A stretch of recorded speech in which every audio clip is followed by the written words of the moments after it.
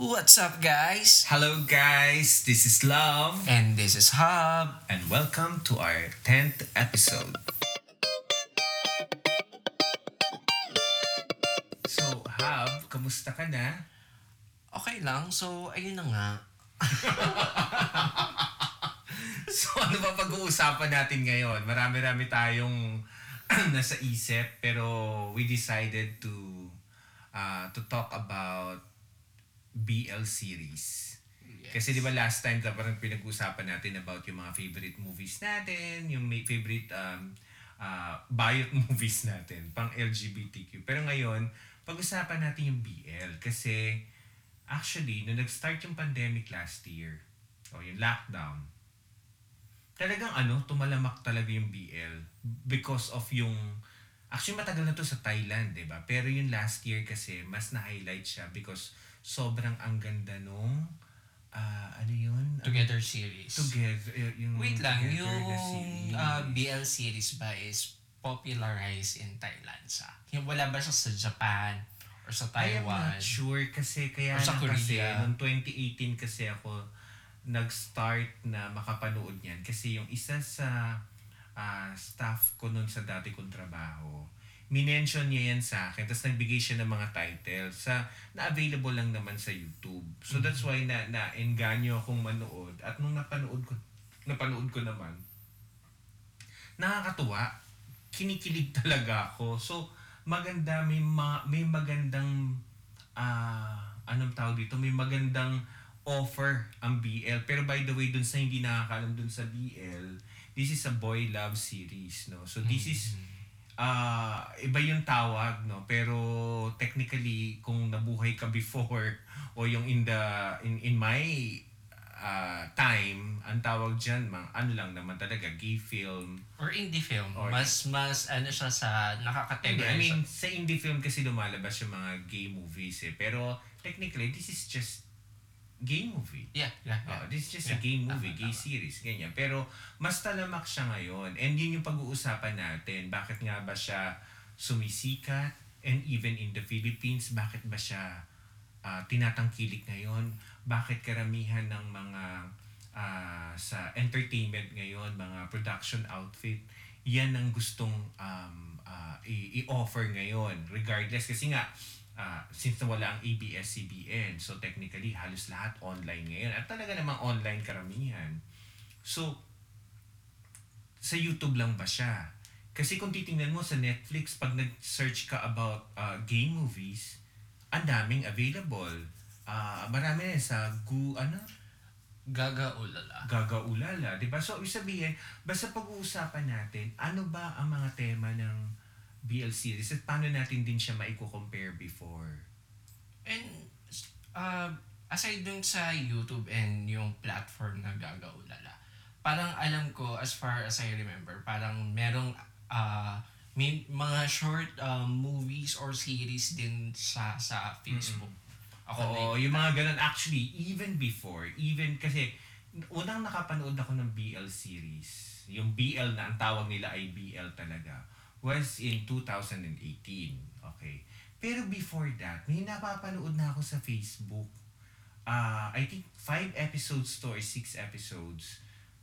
Tapos every Monday siya. Nakalimutan ko na yung title niya. Pero it's a love story about two gay men. Tay siya. Hindi, Pinoy siya.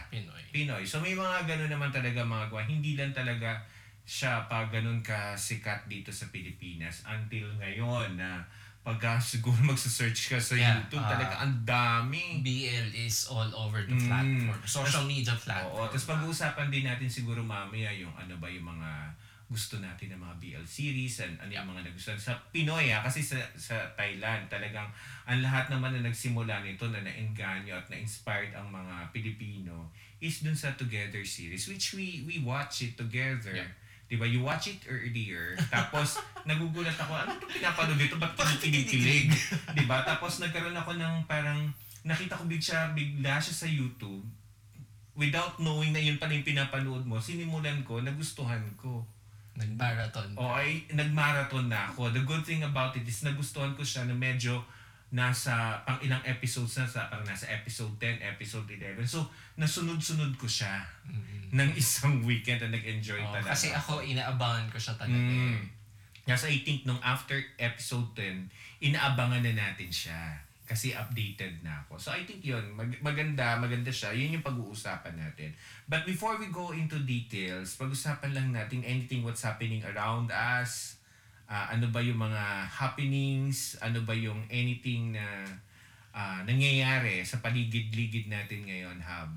So, ayun na nga. So, in relation doon sa previous episode natin, nabanggit natin na si Manila Luzon is nagluluto ng something na drag competition here in the Philippines. Parang you mentioned before, ata parang ano siya, parang I think napanood din natin na in-interview siya ni MJ Felipe. So parang ang tanong doon, magkakaroon na ba ng RuPaul's Drag Race dito sa Pilipinas? And now, nag-post si Manila Luzon sa IG na magkakaroon na nga ng drag competition, drag reality competition here in the Philippines. Pero hindi niya doon na-tackle o hindi niya na-mention doon kung anong gagamiting platform doon sa... So hindi rin natin alam kung pupunta ba siya dito sa Pilipinas or through online lang lahat dahil nandun siya, dahil syempre may ano din siya doon, may career din siya sa US, diba? So maganda yun, so aabangan natin yun. And one thing for sure, hindi siya part or hindi siya franchise ng RuPaul's. Siguro. Kasi si RuPaul, may franchise na siya sa Thailand eh. Sa mga iba-ibang country. May sa iba't ibang country, pero sa Asia, I think meron na sa Thailand. Tapos ano pa, syempre dun sa, dahil pinag-uusapan na natin yung BL, I think lately, or probably nag-start yun last month ata, or 3 weeks ago, when one of the actors in Gaya sa Pelikula went viral because of yung parang minimension niya na sexually harassed siya nung on Twitter. Sa Twitter known na parang writer nung series ng Guys sa Pelikula. So we will not mention names, but I think yun yung nangyari, naging viral recently because of the sexual harassment. There was no confirmation about what happened, and wala naman nagko-confirm din ng detalye na kung ano talaga nangyari. But I think the producer itself nagsalita na siya about it, pero hindi pa rin siya ganun ka-confirm. But one thing na I think confirmed is kung may season 2 man na ilalabas sila, definitely out na yung writer. Parang ganun. Nag-post nga siya ng picture dun sa last part ng tweet niya, na yung picture ng buong cast and the production, excluding the screenwriter. Excluding yung writer ng mismong Gaya sa Pelikula. I think if we're talking about sexual harassment, I think way back before na nag-trending na rin to ng mga gantong scenario, no? Although we don't want to confirm na may nangyari na this sexual harassment. This is all allegedly talaga. Anyway, talaga, ito naman sinasabi naman natin, disclaimer natin. We're not expert, we're not in the entertainment industry. This is just based on from our observations, from our own opinion. So, please bear with us. And besides, this is all over the internet or the Facebook and Twitter. So, in the 90s, I think, that was early 90s or mid-90s kasi, something happened na before. So, ito naman parang isa siyang handler. Ano bang tawag doon sa time? Talent manager. Okay. May talent manager before, I will not mention name. May lumabas siya ng mga kasi di ba parang bago ka kunin na commercial model or print ad model or even a talent for TV or movies, may kukunan ka muna ng VTR. Is that a Fabio something? No, that happened recently lang eh. I think nung time na yon was really Pinoy talaga, may nasangkot doon na isang sikat na model na talagang siya, pero na pinasasamantalahan talaga. Pero ano yung sinasabi ko na Fabio na something? Recently nga yun. Okay. Yeah.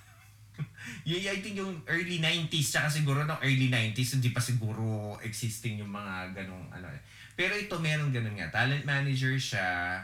So, yung mga talent niya, gusto, syempre, ang daming gusto mag-artista, nag-VTR. So, meron doon talaga gumagawa siya ng eksena. Nakunan yun sa VHS, Betamax or VHS at that time. Nire-record talaga. So, technically may ginagawa siya, minamasturbate niya, or bino-blowjob niya. Nakaano yun, nakarating yun sa, kundi sa Senado or sa Congress, nagkaroon ng hearing about it. Um, Naging ano yun, naging talk of the town yon talaga. Kasi parang it happened na biglang talaga naging viral siya nung time na yon all over the news. And I think yung sinasabi mo kanina, parang last year, 2 years ago, may nangyari din ganyan. Sikat na photographer siya.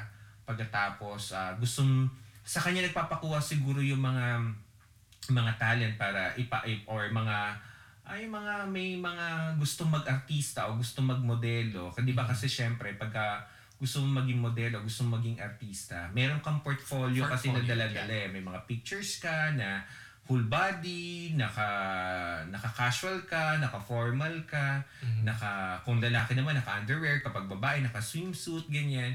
Kasi yun yung ipapakita mo sa mga audition or gusto mga agency. O agencies, parang gano'n. So, siya yung gustong kumuha. Kaya lang, yun nga, may naglabas ng issues nun sa Twitter na pinagsasamantalahan niya. Or syempre, depende kasi gusto rin naman siguro ng mga talent or whatsoever. So, nangyayari yung mga hindi dapat mangyari. So, I think if we're going to look back, hindi na to bago. May mga nangyayari na talagang ganyan. And yung iba siguro, hindi talaga siya nababalita. Mabilis lang talaga ang balita ngayon because of the social media. Like in Twitter, di ba? So, kaya mong i-express what really happened. Unlike before kasi, at saka yung mga ganitong mga bagay, lalo na ang mga lalaki, mga straight, hindi naman siya parang kakahiyan sa kanila pag nagpunta sila into police para i-report, ipablatter, or whatsoever. Parang gano'n. So siguro, dati may mga nangyayari ng ganyan na hindi lang talaga lumalabas.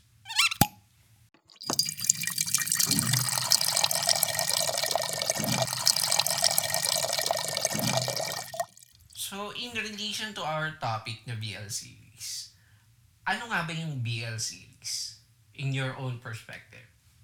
I think yun sa BL series ngayon, ang nagbigay siya ng bagong color about how people can accept, how straight people can accept yung story about us. Ang maganda kasi sa BL series kasi parang it's what's happening. What's really happening for, ang pinapalabas din dito is katulad ng iba na papanood natin to dalawang lalaki, hindi nila alam kung ano yung nararamdaman nila, bigla nilang mafo-fall in love sila sa isa't isa. So parang it's all about heart or emotion lang yung ano. Yeah, it's not walang sexual something. Actually, ang maganda kasi sa ibang BL series, lalo na dun sa Thailand, may dalawa kasi, hindi ko alam kung dalawa man, pero yung isa dun na sikat yung gumawa dun sa Together the series, 'di ba? Parang walang bed scene, kung may kissing scene man, hindi siya, maganda siyang panoorin. At ang pinapromote kasi nung series is, hindi mo kailangan magkaroon ng bed scenes para tangkilikin ka ng mga manonood. It's more about the stories. It's more about the story. It's more about the two men can fall in love. The possibility of, falling in love with each other. Kaya boy love siya. Series. So I think, nabigyan siya ng bagong kulay ngayon on how people can really appreciate the stories of two same-sex falling in love. And to compare it before kasi, nangyayari naman ito. Kaya lang, yung before kasi, stereotype kasi yung nangyayari. So, even in the 50s, in the 60s, nangyayari naman talaga. Kaya lang kasi it's more of the portrayal of a role na you're gay in a movie, pero bihira yung two men or two girls, can fall in love at sila yung artista. At kung lumalabas man yung mga ganitong klaseng storya, it's either in the Pink Festival or in the film. Excuse me. In the film, ganun siya lumalabas. Hindi katulad ngayon ng BL, pinopromote siya as a really a part of kumbaga dito sa Pilipinas prime time.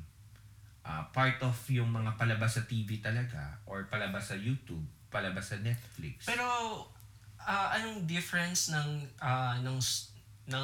BL before sa ngayon?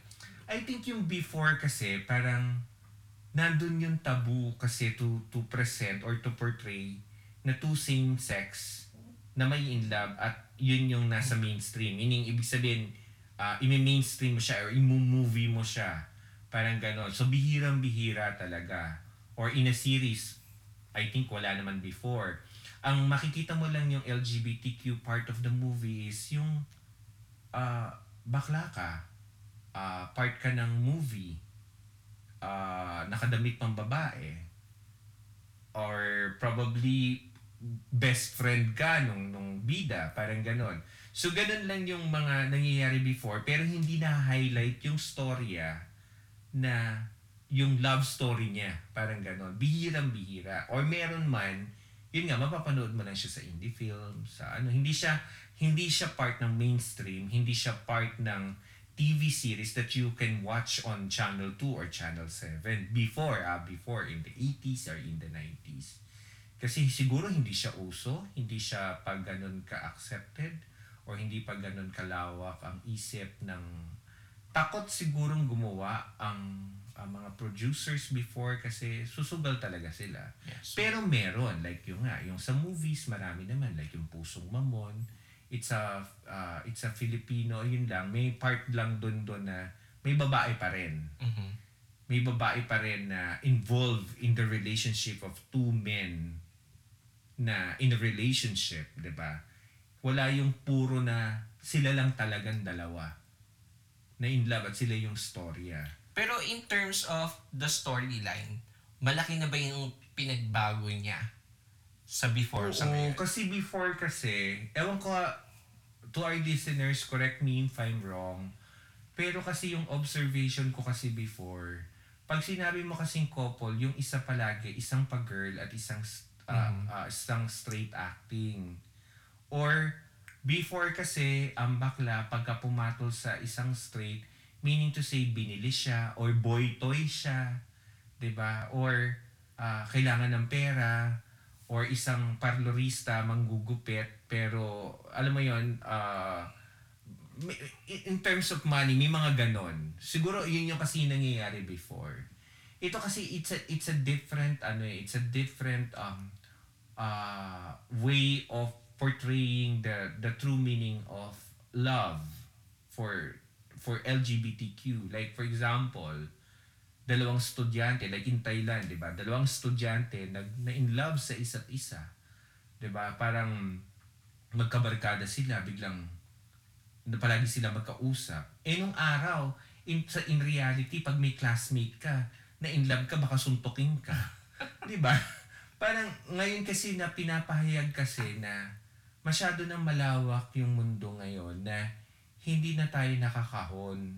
Na ibig sabihin ng isang lalaki, pwedeng magising yung katauhan niya at ma-confuse siya because dun sa nararamdaman niya. Without changing kung sino siya talaga. Without changing kung sino siya. And before kasi, ang nangyayari, ang pinapakita lang talaga is palaging ganun isang pa-girl at isang pamin. Mm-hmm. Nagsama sila, so palaging ganun. So maalalaman mo na agad, parang pinoportray na ang dalawang, kaya minsan hindi mo masisi ang mga straight di ba? Tayo minsan, may mga kaibigan tayo, lalapit sa atin. So sino babae sa inyo, sino lalaki?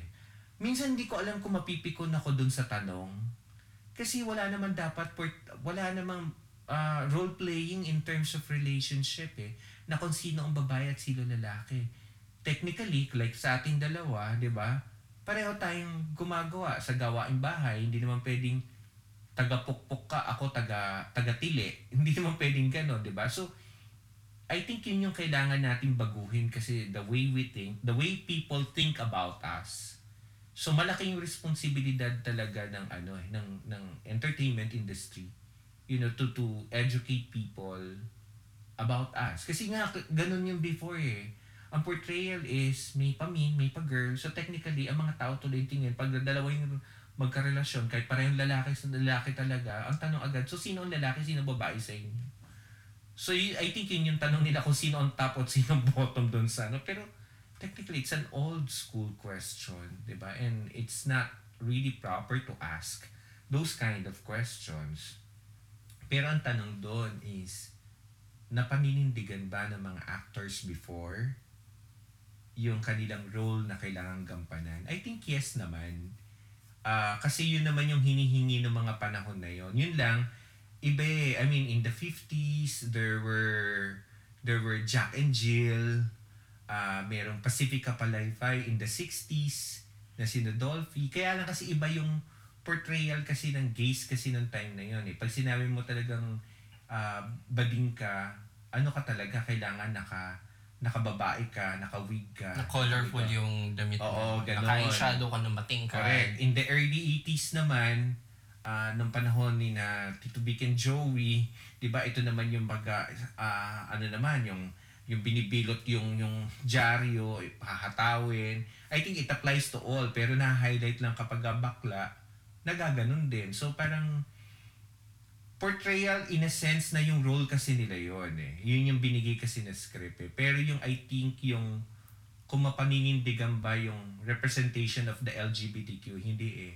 Napapasama talaga. Nagiging iba yung imahe talaga natin. Nagkakaroon ng ibang connotation. Oo, kaya nagiging stereotyping talaga pagka ganon. And kaya ito ang maganda doon sa BL series, 'di ba? Ito yung magandang dulot niya ngayon. Ikaw, ano yung sa tingin mo yung naidudulot ngayon nito sa audience? Syempre first yung nagkakaroon ng inspiration or nagkakaroon ng parang inspirational yung katulad ko na parang to fall in love again. Kasi 'di ba parang feeling mo na parang pagod ka na tapos parang na-in love ka uli, parang ganun yung niya. Oo, actually parang siya, parang actually nung bago tayo magkakilala, 'di ba, sabi ko nga sa iyo, parang tagal ko nang hindi kinikilig. Parang hindi ko nang iniisip about falling in love again because I'm used to, being single, doing things on my own, going out by myself or with friends. I mean, hindi ko na hinahanap yung kilig factor to be with somebody else or to date someone. Pero nung napanood ko yung kasi, parang kiniliti niya yung buong pagkatao ko. Parang pwede kinilig pala. Ako, ay, okay, na-miss ko na in love. Diba? Then that's time that, and the rest is history. Pero, maganda yung, maganda yung bihis niya. At iba't iba. Ikaw, I think sa Thai, nagkakasundo tayo na ang parehong favorite natin is yung Together. Na kung matatandaan mo, kahit tapos na siya, nagtatanong ka sa akin, ba't pinapanood mo pa uli? Wala lang, nakikitan lang ako, lalo na yung episode 10 nila, na kung saan, I think episode 10 yun yung, nagtanungan na sila if pwede silang itototohanin na nila yung relationship nila. So I think yun. Pero sa Pinoy, ano yung nagustuhan mo? And then, idagdag ko lang din, aside kasi dun sa kilig, parang somehow nagkakaroon din siya ng nai-educate niya yung mga audience about knowledge in LGBTQ, diba? Yeah, oo. Na parehas lang tayo sa street. Kung may love team man, kung merong Katniel, di ba? Nagkakaroon ng diversity. Kumbaga ngayon, sa Thailand nga, ang mga fans, mga babae. Tapos, pagka nagpo-promote yung dalawang Thai actors, nagtitilian talaga sila, hindi sila nandidiri. Hindi katulad kasi before, pagka yung dalawang lalaki nagpo-promote ng gano'n, nandidiri talaga. Pero ngayon kasi, parang tinatangkilik talaga ng mga tao. Well, siguro sa Thailand kasi, parang alam nila or alam nila kung paano i-formulate yung ganong story. Like yung sa Line TV, sa GMM TV, parang alam nila yung laruin yung mga audience or alam nilang kilitiin or Hindi, tsaka paikutin yung maganda kasi storya. yung mga storya. Hindi lang siya yung tipo na storya na, okay, bakla ka or lalaki ka na in love. Merong the story behind the story. Tapos may magpa-flashback sila. Kasi 2 years ago, ito kasi yung nangyari. So yun yung nagkakaroon tuloy ng surprises along the way. A story behind the story. So maganda talaga siya. Kaya parang, ganun pala yung nangyari nun. Diba parang at the end of the episode, pinapakita yung sikreto kung bakit o yung behind the story about it, bakit ganito yung nangyari, di ba? So parang, okay, matutuwa ka kasi may bagong flavor na binibigay itong series na to. Tsaka yun nga, parang, pwede pala yun na dalawang lalaki, para silang love team, na hindi masagwan tingnan. Kaya siguro ako, kung gagawa, siguro ito yung advice ko dun sa mga sa mga gumagawa ng BL series lalo na dito sa Pilipinas. Hindi naman kinakailangan talaga ang bed scenes. Minsan nga para nakaka-turn off. Kasi sayang yung story na pipilitan mong i-promote para tuloy ang nangyayari parang nung panahon ng Seiko Films na pinapanood, pumapasok sa sinihan ng mga tao because alam nila na maghuhubad si Rosana Roses o yung si Gato Versosa, nakabukol yung kanyang And surprisingly, parang, di ba natanong mo nga din, parang, may ganitong may exposure ng bot, tapos parang, bakit hindi natin alam hindi naman tayo expert dyan, bakit sa in-approve sa YouTube? Probably kasi it can. Pwede naman. Basta siguro wala lang siguro. Or may proper disclaimer lang talaga. Oo, parang ganon. Pero kasi minsan nga may pumping scenes pa nga Mm-hmm. 'di ba? So parang in YouTube pero ako ang point ko, pwede niyo namang ibenta yung storya itself. Story-wise muna. Kesa yung may bed scene kasi wag nating haluan ng ganon kasi pwede nating kasing sabihin kasi na ang dalawang member ng LGBTQ or sabihin na natin dalawang lalaki pag na in love, hindi lang naman sex lang kasi before kasi talagang ako ang thinking ko ng mga 90s, 80s, pag pumatol kasi pag may love story na ganyan, yan pinirahan lang yan. It's all about the money and sex, 'di ba? So, ngayon baguhin natin yung timpla ng about the stories about us, 'di ba? It's more of the love, it's more of the story that you can offer to the audience, 'di ba? At tumatak doon yung Together the series. Mapapansin mo umiiyak yung artista, nararamdaman mo siya. 'Di ba? Magaling yung pagkakaarte, magbukod sa maganda yung storya. Na hindi na kinakailangan nila na nakahubot-hubad sila, na nagpa-pumping scene sila just to promote the story kasi sumikat talaga, 'di ba? Bukod sa aminin natin, talagang gwapo yung dalawang artista, 'di ba?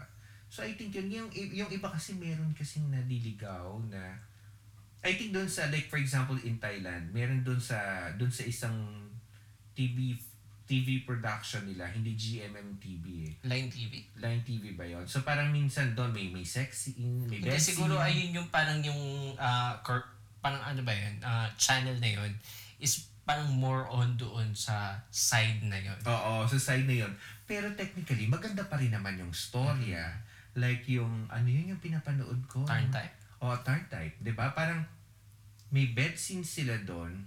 Pero hindi nakakalimutan yung story, di ba? Pero hindi nakakalimutan yung storya kasi ang ganda talaga ng storya rin, 'di ba? Yeah. Na yung storya nga doon sa parang last episode, yung kaya pala merong doon na ex yung isa na rape pala siya because yung best friend nitong bida siya ang gumagawa kasi gusto niya rin pala yung yung bida.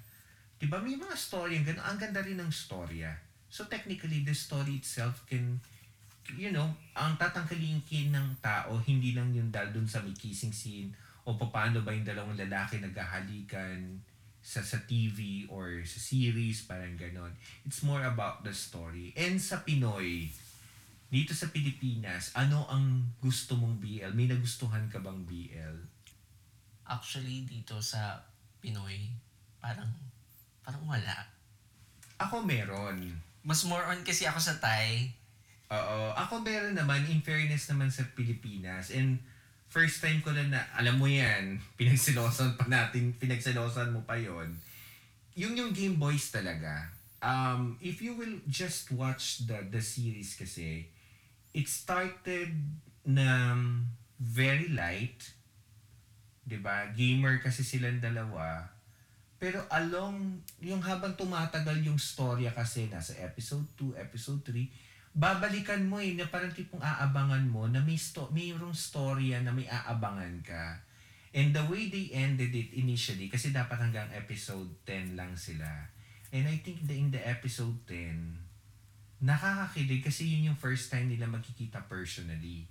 So parang I think na-relate siya for so many things. Para siyang Aldab before na sa dalawang screen.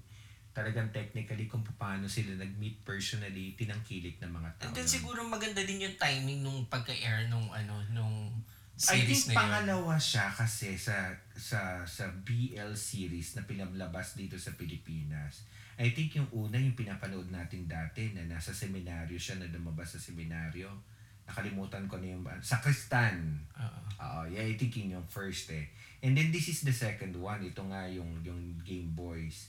At ang maganda kasi siya lang yung BL series last year kasi di ba talamak na sobrang higpit ng lockdown.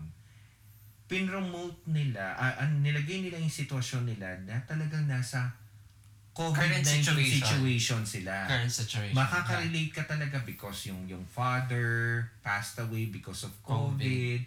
Na naglayas siya kasi in-out siya ng best friend niya. Atas ang galing pa ni Elijah. Sobrang yung iyak. Tsaka kung meron man silang kissing scene, it was on the episode 10. Kasi dapat nga hanggang episode 10 lang siya. Dapat yun talaga yung ending ng season 1. Biglang tinangkilik kasi siya ng mga tao. That's why nag-extend pa sila ng, I think, 3 more episodes bago yung pinaka-final episode nila. So, I think the final episode and the episode 10, doon sila nagkaroon ng kissing scene. But yun doon sa episode 10, may plastic kasi. Kasi nga, because nga, it's pandemic, di ba? They cannot do it, parang ganyan. Pero yung idea na habang humahalik, alam mo yung young love talaga na tumutulo yung luha ni Elijah nung time na humahalik din siya kasi ramdam niya na this is first love, talagang totoo yung mararamdaman mo siya. Kasi kahit ako nagugulat ako kasi ako bihira ako makagusto ng mga eksena, pinapaulit-ulit ko siya kasi ramdam ko yung pagtulo ng luha niya. And for a couple na magkikita, tas parehong first time nila nag-meet personally, face to face, na parehong umiiyak sila because punong-puno sila ng emotions. Mm-hmm. At mararamdaman mo siya as an audience.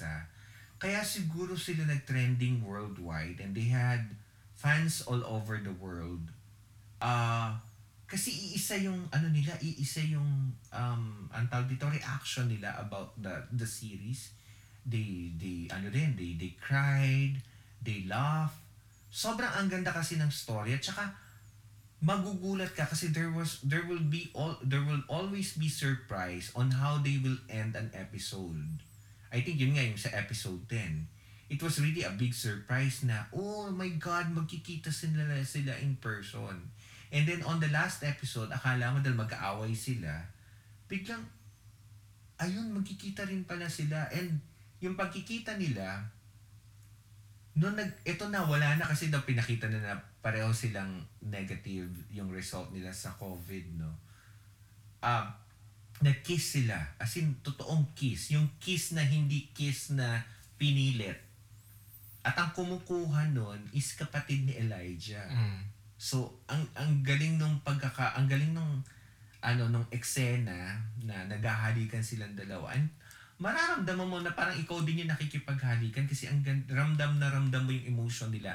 And second time around, tumutulo yung luha ni Kokoy at saka ni Elijah habang naghahalikan sila. I think maganda siya for me. Nagustuhan ko siya because of the story, kung paano nila pinortray yung role nila. Kaya siguro probably the reason why there is a movie na ipapalabas on July 30. Confirm na ba yung movie nila? Confirm na yung movie kasi nagbenta na sila ng tickets eh. Mm. And then, after the movie, I think ito yung storya na kung paano sila nagsama together kasi aalis din naman talaga si Elijah papunta dun sa pamilya kasi nagpunta na sila Bukidnon. Yun sa ba Bukidnon. Nagpunta sila sa yun lang yung Bukidnon. natatanda ko, Bukidnon. Tapos, I think merong season 2. Yung after the movie, tsaka nila ngayong i-continue through a series again in season 2.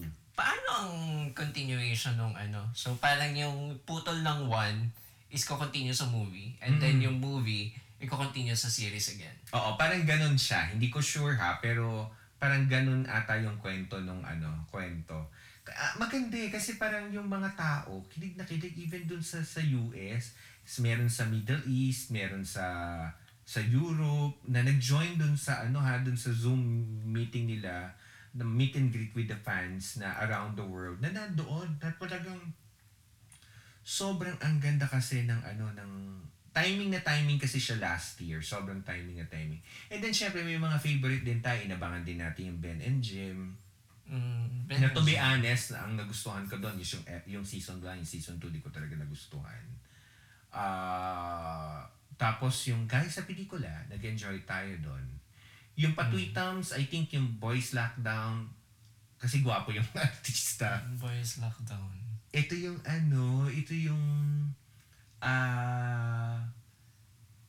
The Chinito guy. The Chinito guy na nakaano sila parehas yung kanilang face mask is may mga images ng dick doon sa nila. 'Di ba maganda rin siya, nagustuhan din natin siya. It's a light story to maganda pa rin naman yung pagkaka-portray nila. So, I think yun yung mga nagustuhan natin. Yung iba, may mga pinapanood tayo pero Not so favorite. hindi eh. Yung iba kasing, ewan ko ha, ito lang, this is my observation and my own opinion. Nakikita ko kasi parang yung iba, mayroon akong isang napanood, pareho silang namang kilalang artista. Parang pilit. Kasi, uso to kasi itong BL. Sige, mag-join tayo ng BL. Tapos inoferan sila siguro ng producer, sila. Parang sikat na artista siya ng Channel 2. Oo. So Alam ganyan. parang pilit na pilit yung acting. Especially yung isang guy. Talagang tigas nung... May eksena pa sila nasa dalampasigan sila, no? So pareho silang tumatakbo, tapos maghahawak kamay na parang na umiikot sila na magkahawak kamay na parang naglalaro lang sila, walang chemistry, walang Di ba parang I think if you want to if you want to join the BL series, I think dapat mas maganda na isa puso mo siya sa pagpo-portray. Hindi lang yung basta dahil uso yung BL series. Mag-ano ka. Tapos meron din tayo napanood. Puro naman yung storya kung humahaba na pinapahaba lang. Tapos may mga nakabrief pa sila. Parang, for me, hindi siya parang nakukulangan ako. Parang ganun. I think, kailangan sigurong mag-improve pa on some other things. I think sa mga producers, if they want to produce siguro something, ganda naman sila ng storya. Lagyan nila ng storya.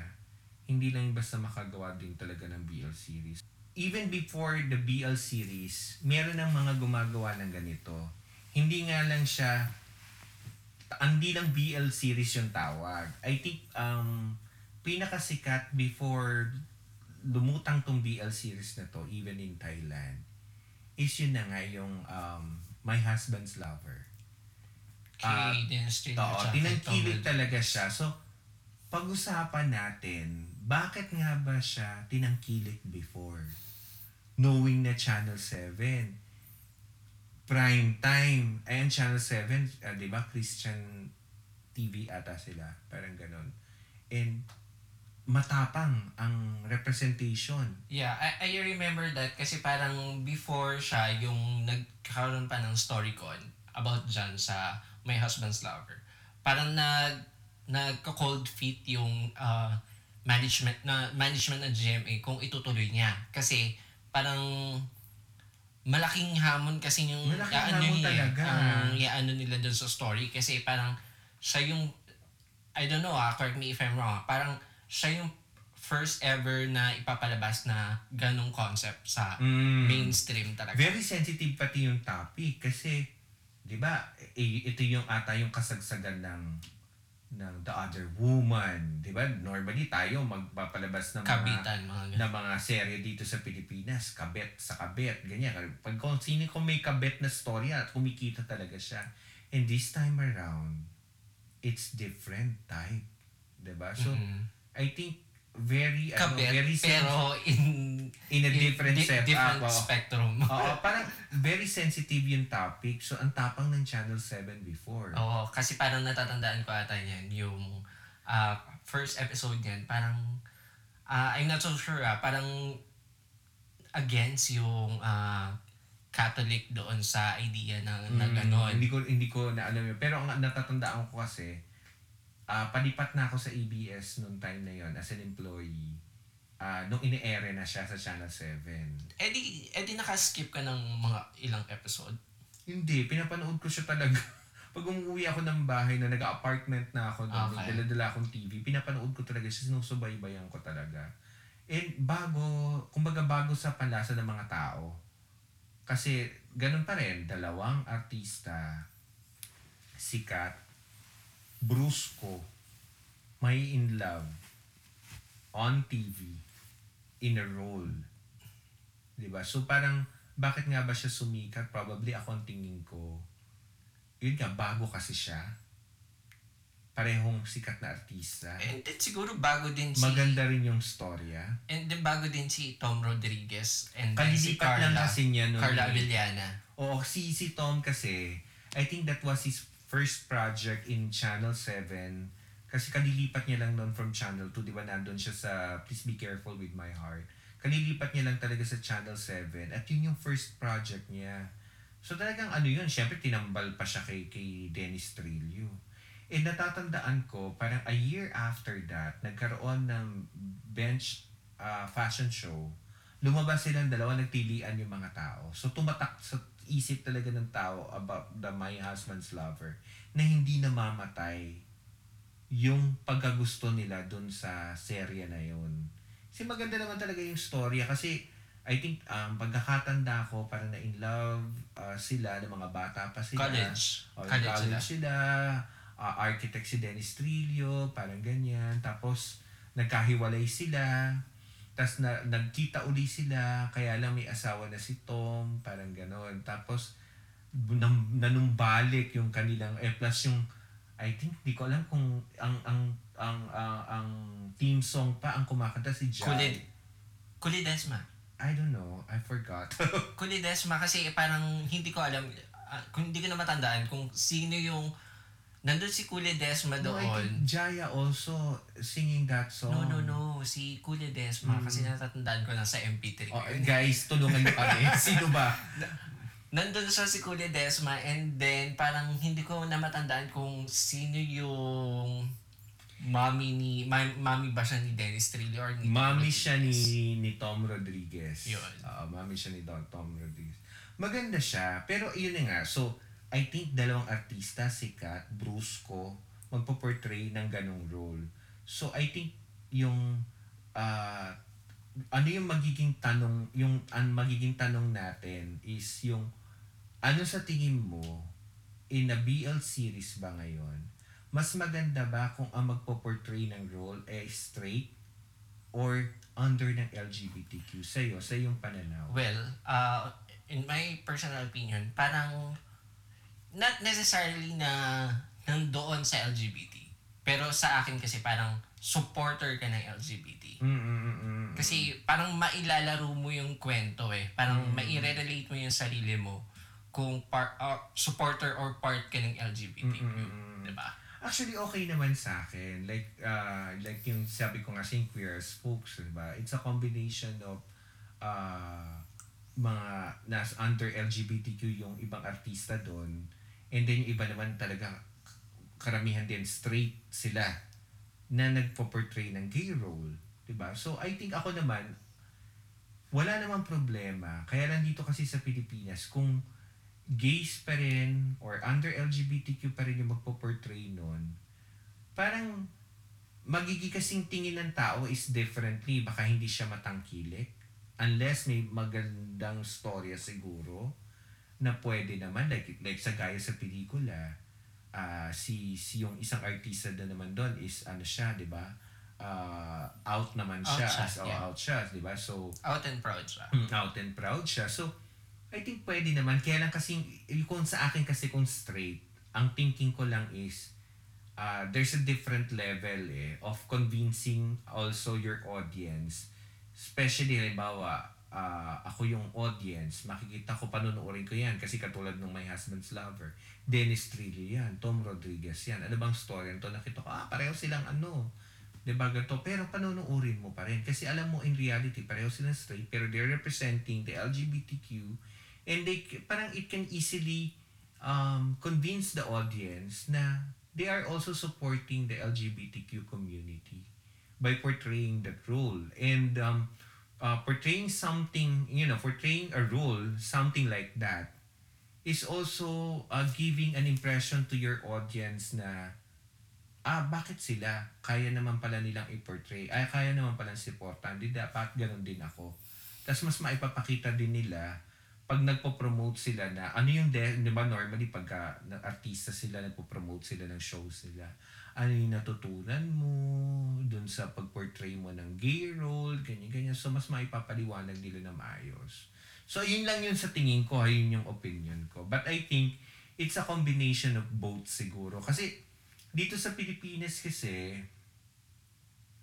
na-stereotype ka kasi pagka nag-out ka. Like for example, sa US, si Neil Patrick Harris, 'di ba? Nag-out siya pero I mean, yung mga pinoportray niyang roles like sa Smurf, hindi naman siya bading doon. I mean, doon sa How I Met Your Mother. Straight ang dyan doon, role niya doon. And then nag-host pa siya ngayon ng isang parang game show for kids na matatalino talaga. And nandun yung respect sa kanya ng mga parents kasi nga syempre, ang niya dito, ang portrayal niya before is matalino sa Dr. Doogie Howser, di ba? So, hindi na babago. Kumbaga may variety of roles na pwedeng i-offer sa kanya. Dito sa Pilipinas kasi pagka, I think yung mga artista, kaya minsan natatakot din sila mag-out. Baka maging limited lang din kasi yung roles nila eh. Tsaka idagdag natin si Luke Evans, di ba? Mm-hmm. Si Luke Evans dun sa Dracula Untold. Parang, alam naman natin na nag-out na siya doon. Pero alam mo yung role niya doon sa Dracula Untold na parang ang brusco, ang brusco niya. Talagang sobrang unsexy pati niya doon, yeah. diba? So parang, dito kasi sa Pilipinas siguro, I don't know, meron ba, unless hindi mo aaminin, pwede ka namang kilala siguro na under ka ng LGBTQ na behind the scene, pero, in front of the camera, you cannot out yourself. Kasi nga, it's either mawalan ka ng fans or magiging limited na yung mga roles mo. Palaging ganun na lang yung role mo. Diba? Like si Princess Stefan, diba? Nung nag-out siya, puro gay roles na binibigay sa kanya. Hindi na siya nabigyan ng role na straight siya. Diba? Kasi nagiging limited nanilimit yung mga roles na pwedeng here in portray. Philippines. Dito sa Pilipinas siguro hindi pa tayo ganun ding, even the producers itself, kasi siguro ayaw nilang sumugal kasi baka mamaya hindi kumita kasi alam ng mga tao na either bakla siya or tomboy siya, parang ganun. Like yung sa GL series nung recently, ang galing ng portrayal nila, but I think they are all straight. Diba? So parang yun lang, nakakatakot na siguro. Kaya siguro may mga artista na pag nag-out sila, na nalilimit na yung roles. Like si Alex Diaz. Mula na nag-out siya, nabibigyan pa ba siya ng role na straight siya? Hindi na rin siya na... Hindi na siya na pa-partner sa mga leading man. Kaaway ng leading man. Hindi na siya kaaway ng leading man. Diba? Hindi na siya third party. Diba? So yeah. parang gano'n. So sana well, maganda dun kasi na ipoportray niya at na ipopromote niya yung LGBTQ, pero at the same time sana hindi rin malimit yung, o hindi lang may stereotype siya na kumot gay siya, or bisexual siya, malilimit na yung roles na kaya niyang gampanan. Kasi technically, he's an actor na pwede pa rin niya mag-portray ng roles. And doon, speaking of doon sa mga characters na yun, yung pose, 'di ba? Parang lately ko lang din nalaman yung 5 characters na pala yun is Sa transgender, series. 'di ba? Oo. So parang nagulat ako na yung mga main character pala is totoong transgender talaga, 'di ba? I think ano naman, kaya siguro ano rin, kailangan maging open, kailangan accepting, pero let's go back to dun sa BL. Maganda talaga yung ano niya. I think sobrang bagong panlasa to sa mga tao ngayon na tinatangkilik siya. At kung mapapansin mo dun sa mga nanonood talaga, mga babae rin ng mga nanonood, kinikilig din sila kasi hindi sila nandidiri, hindi katulad nung araw, ay, dalawang lalaki, ganyan-ganyan, nandidiri sila, di ba, iba yung tingin. Ngayon, dalawang lalaki, nakita nila naghahalikan na, nag-iyak or nag-holding hands, kinikilig din sila. So, I think, nandun na tayo dun sa level na tinatanggap na rin. Na-educate na rin. Kasi, hindi na tayo nakakahon ngayon. Hindi na yung dalawang lalaki kailangan may pa-girl at may kailangan may pa-min. Hindi naman pwede, not necessarily gano'n. Minsan, pwedeng dalawang talagang straight acting can fall in love, di ba? And guys, kung straight kayo, wag nyo nang tatanungin ang isang magjowa kung sino ang lalaki at sino ang babae. It's a big no-no. Di ba? So parang ano lang yan, parang sa dalawang mag-asawa, sino ba nagtatrabaho sa inyo at sino under? Parang ganun kasi yung ano kailangan merong... Sino yung nasa bahay, sino yung nag-work? Oo. Kailangan talaga may mga ganung mga ganung katangahan at mga ganung katanungan. So I think malaki talaga ang impluwensya ng entertainment industry on how we can educate people and stop stereotyping the LGBTQ. I think it started naman before, kaya naman na stereotype tayo. It's because of the entertainment and what they see in the movie, what they see in TV or in the interview.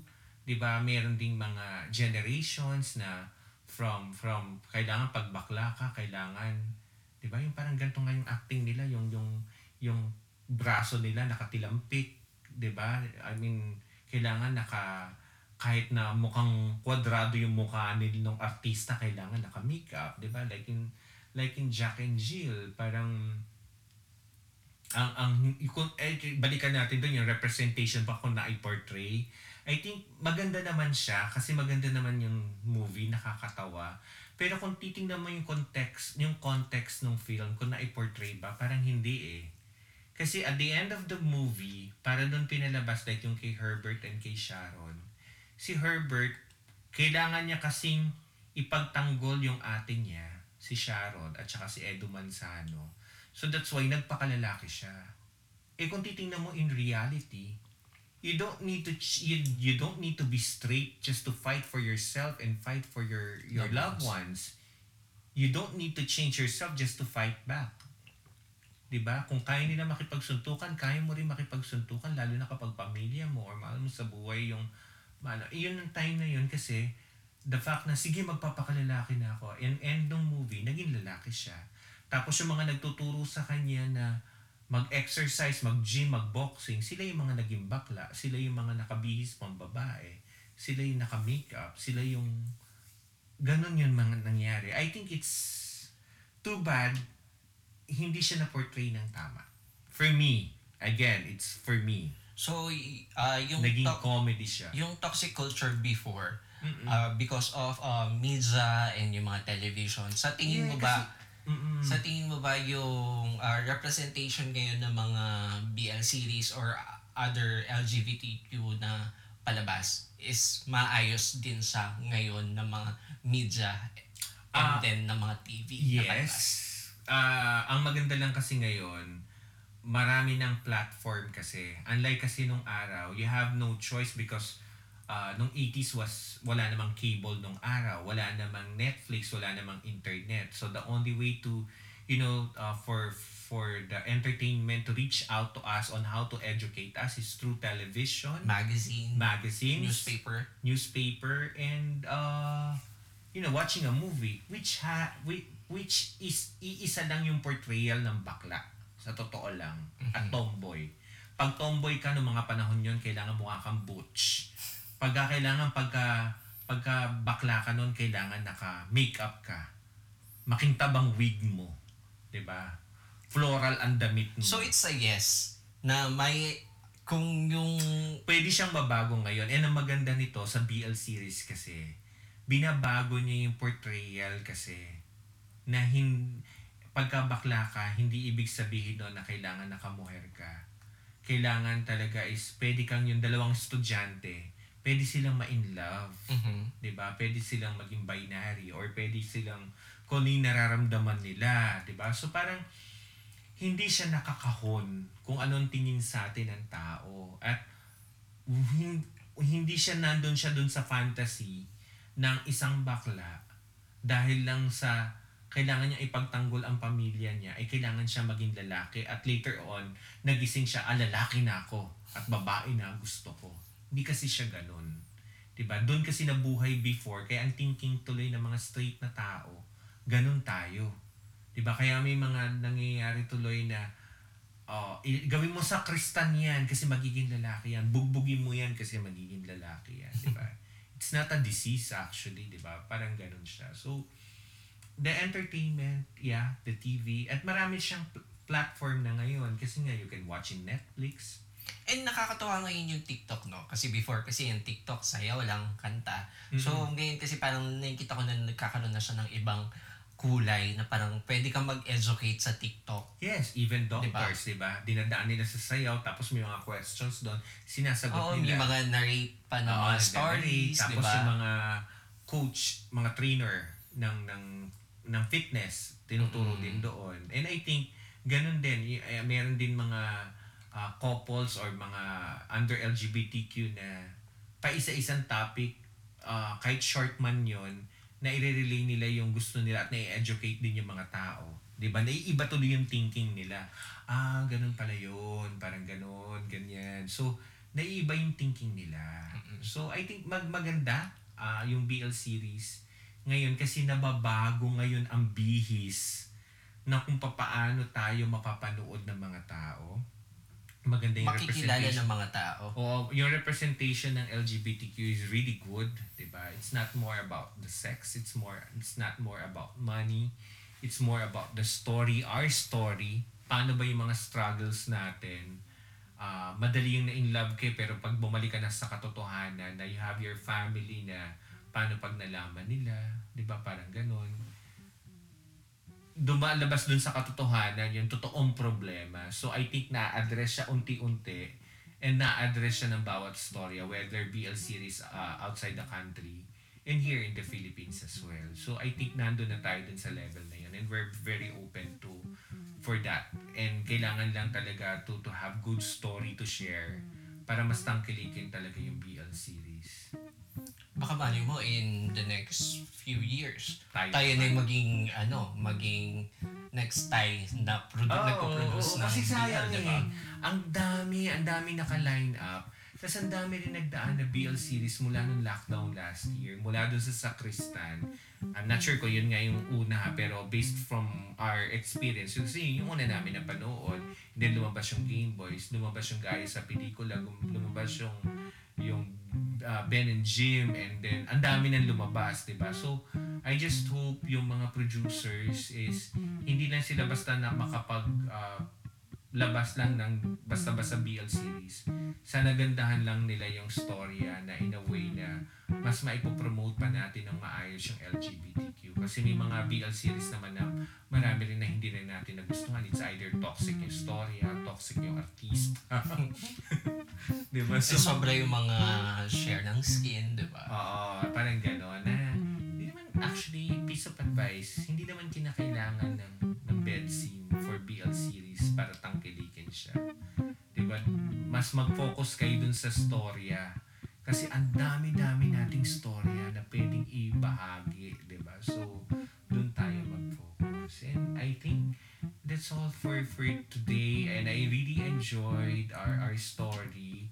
And for more details about us and about our upcoming episodes, you can actually share your insights as well. You can share your inputs, you can share your stories as well by sending us messages and supporting our social media accounts. Our Twitter account is Our Twitter account is at the Rainbow Pill, and for our Instagram account naman is at the that Rainbow Pill.